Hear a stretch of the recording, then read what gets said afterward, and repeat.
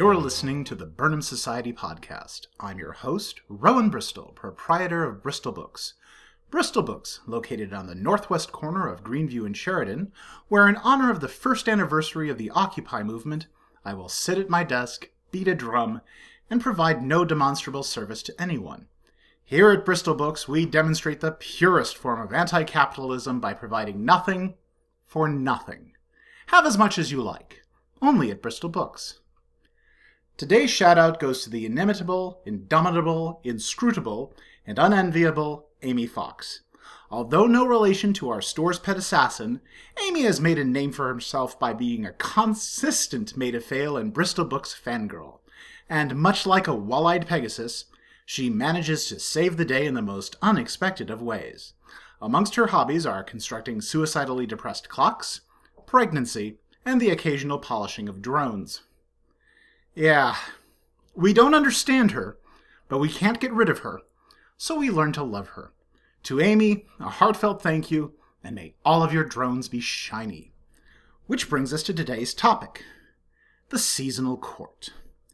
You would think that when a culture set an entire city on fire and was responsible for most of the strife, conflict, and misery in a city, they'd be the first to be shown the door. But this is a city that can't stop electing dailies, and whose present mayor, after losing his middle finger in a meat-slicing accident, was rendered mute. This is a town that loves its bastards, whether it's Al Capone, Bathtub Jim Coughlin, the McCaskey family, Cardinal Cody, or Steve Dahl. The worse you are as a human being, the longer your reign in the Windy City. With that in mind, the seasonal court will likely be with us forever. We've spoken a little about the court's beginnings, of the summoning of Talafiara by the city's founders, and the construction of the Columbia Exposition as a gateway to their homelands. But afterwards, things tend to get a little complicated. I considered trying to explain it to you all in detail, but my first chart required 2 additional dimensions and drove a grad student insane. She only speaks Coptic now, and calls herself Mrs. Jesus. With that in mind, I've decided to do something new within the podcast and bring in a guest speaker. Ladies and gentlemen, Talafiara, Queen of Winter. Tala? Your Majesty? Listen carefully, you bloated little troll. I don't know what pull you have with the Old Town School of Black Magic, but the moment your little wish ends, I'm going to take what's left of your soul and have it squeezed back into its natural state so I can feed it to the squirrels! What's live? What red light? Who can hear me? Oberon's balls, you've imprisoned me in a radio station?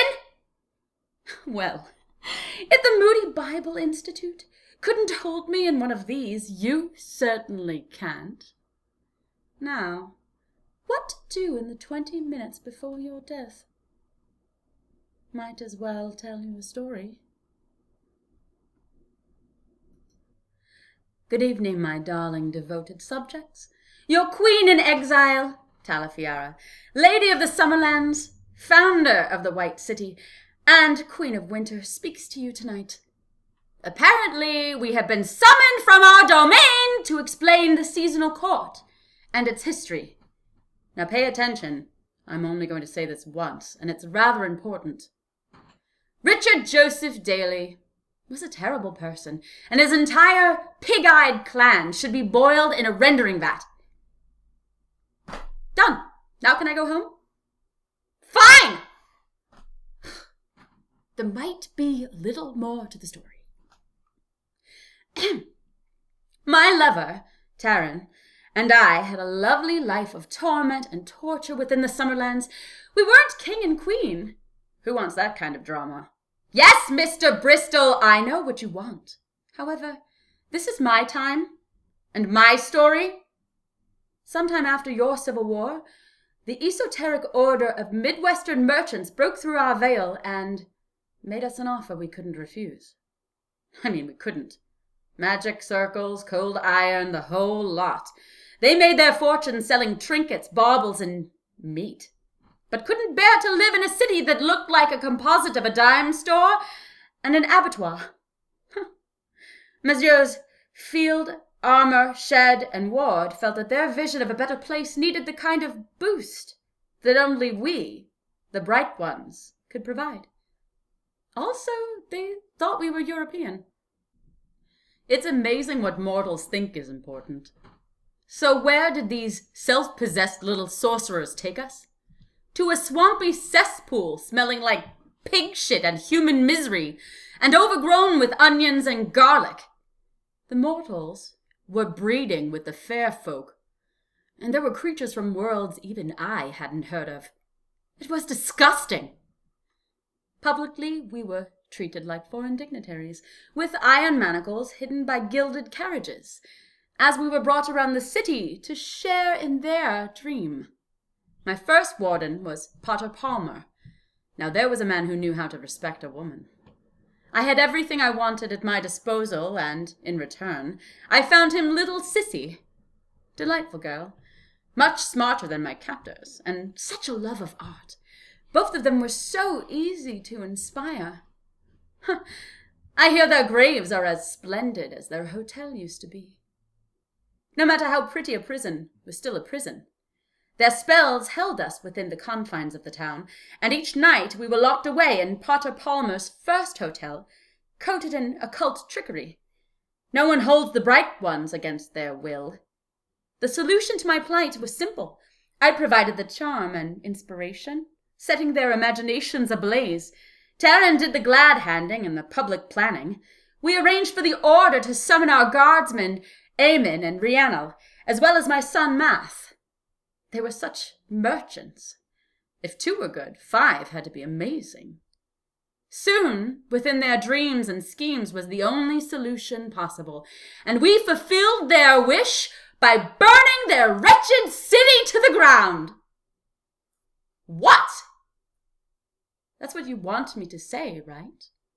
That's why I'm here, isn't it? Why mince words?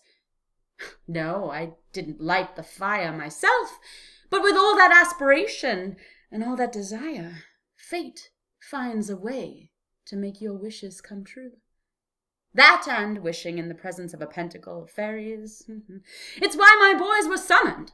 Do you think I could have tolerated Math for a single second if I didn't have a world to destroy? We were able to take their petty dreams and classist insecurities, ignite it with incompetence and horrific planning, and fan it with fear and despair. That conflagration remains one of the single most beautiful things I have ever created. But you can't rest on your laurels when you have a world to take over. With the burning of most of their sacred objects and locations, we were free to do what we wanted. And Field and Shed and Ward were just dumb enough to believe that what we wanted was what they wanted. Field and his lot had a plan, and the engineers and architects to make it happen. Fueled by the emotions and energy of the fire, my little family were able to take their artists, designers, and magicians and feed them power to match their imagination. It was then I was introduced to my beloved Henri Sullivan, who taught me how to bind nature and iron. And Tiffany, I swear your entire world would have burned to a cinder if it wasn't for that delightful man. He could bind the soul of a freshly bloomed lily into glass and iron. He was a fairy torture garden. Shame he escaped and fled to New York. But those two showed me how to make cold iron into art. I would never be shackled again. I fell deep into Daniel Burnham's dreams, so very much like my treasured Summerlands, and filled him with the image of a perfect city. A white city. My city. I even posed for the statue of their goddess. Fitting. Holabird, Roche, Root, Burnham, and Sullivan. 5 of what you call the 7 sacred schools of architecture. I could have changed the world with them. They began to understand the city they were creating was just a little too much like my homeworld and started plotting their own. Field Ward and Palmer were too long under my power, and they did anything I asked. Shed simply went mad. Gained a fetish for fish, from what I heard. They brought me magic from the four corners of the world, exiles from my land scattered through legend. Had the whole thing lasted just one season, just one, the gates to my world would have opened, and you'd all be wearing silver chains around your filthy, dying necks. Daniel and his men were dreamers, but they were also mortals and had a mortal understanding of impermanence. Very few of the buildings of the White City were stone and mortar. Most were constructed with wood, paper, and painted with airbrushes. And perhaps I became too involved in this dream, saw only my world brought to life. I spent too much time with Sissy Palmer and the artists. I presumed it would all last forever. Charles Deering, my personal slave, had found dragon eggs in his travels. Hatching them would have ensured my dominion. Well, they hatched, and all the wonder and inspiration of the city flooded into them and incinerated my lovely city. The backlash of magic and fire overwhelmed me, killing my hold on Field and his partners. They worked with the architects and bested my family and I. Of all of us, only I was taken prisoner and held for my supposed crimes. They blamed my vanity and not their small-mindedness on the disaster, and I was held in a prison not of iron, but of cold, clinical reason. My wonder and beauty was pressed down like a bubble at the bottom of the ocean. You can still see them in the dollhouse of the Museum of Science and Industry. Despite the disaster, nearly everyone involved in the building of my city thrived. Bolstered with the 7 sacred schools of architecture, they built the city they desired. Art Deco chained our powers to rigid lines and structures. Right stole nature from us. They even imprisoned a goddess on LaSalle Street and blinded her with aluminum. My family fought back, inspiring thieves, criminals, murderers, performing epic and horrible deeds to bring ruin to their plans. But Burnham never forgave. He formed an order of his own, funded by the new city fathers, and they fight us to this day. I lost faith in my family. Taryn tried to rebuild a new gate to our world at Navy Pier, but the second World's Fair this city held was locked tight in human inspiration. His star had fallen, and I needed a new toy. My guards, Eamon and Rhiannon, knew some delightful dark elves hiding out in the foundries of Indiana. They arranged for me to be kidnapped from my prison, and honor-bound and outraged, Taryn came to my defense. The foolish little man! I've never seen anyone killed with molten iron before. I hope to see it again before I fade away. They took the slag containing his ruined corpse and poured it into a mold. I'm sure if we went to Lincoln Park, I could find him again. I think my son, Math, had been too long in the city. All this revenge and betrayal outraged him for some reason. I couldn't explain to him that back home, this was just flirting. Eamon understood, and he remained by my side. Rhiannon took to mortal mortality and sided with my traitorous son. By then, the fairies and the supernaturals who had stayed after the Columbia Exposition fire started taking sides, either under Math's or my banner. We hid our skirmishes amongst the gang wars and labor uprisings that took fire from our inspiration. And for a while, it was fun.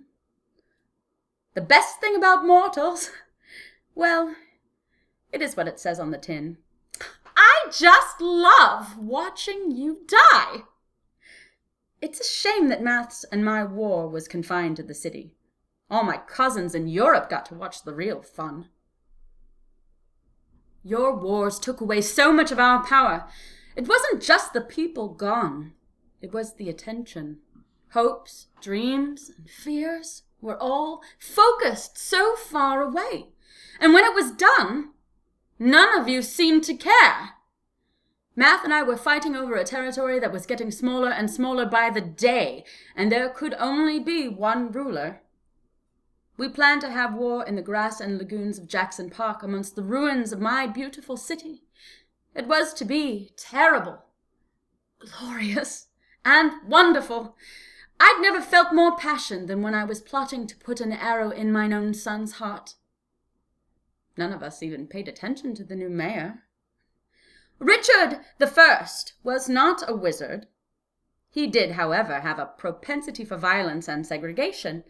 He gathered our old enemies, as well as his personal thugs, the Georges, to bring us down before our battle had even begun.